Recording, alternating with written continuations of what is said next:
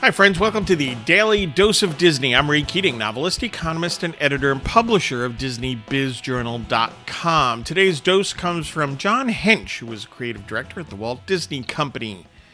He said, quote, "The park achieved a kind of reality, like these virtual reality games the children are playing with. I told them we were doing this 40 years ago. Disneyland is virtual reality," close quote. Virtual reality, right? And a complete immersion in an experience, in a story. Well, yeah. Or at least that's what they're shooting for with Disney parks.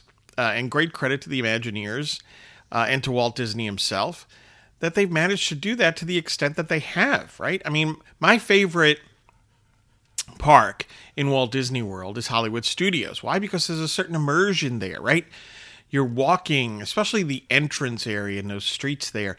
When you first come in, you're in Hollywood. You're in old-time Hollywood. It's wonderful. And then it gets even better for me as a Star Wars fan when I go over to Galaxy's Edge.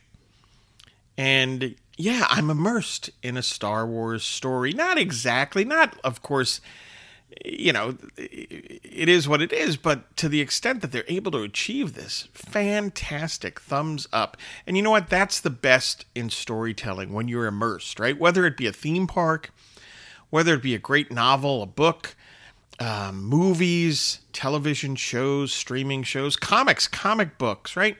And so on. When you know it's a great story, when you're completely immersed in it, and you really don't care or notice what's going on around you. Hey, get your news and views on Disney at DisneyBizJournal.com and have a magically productive day.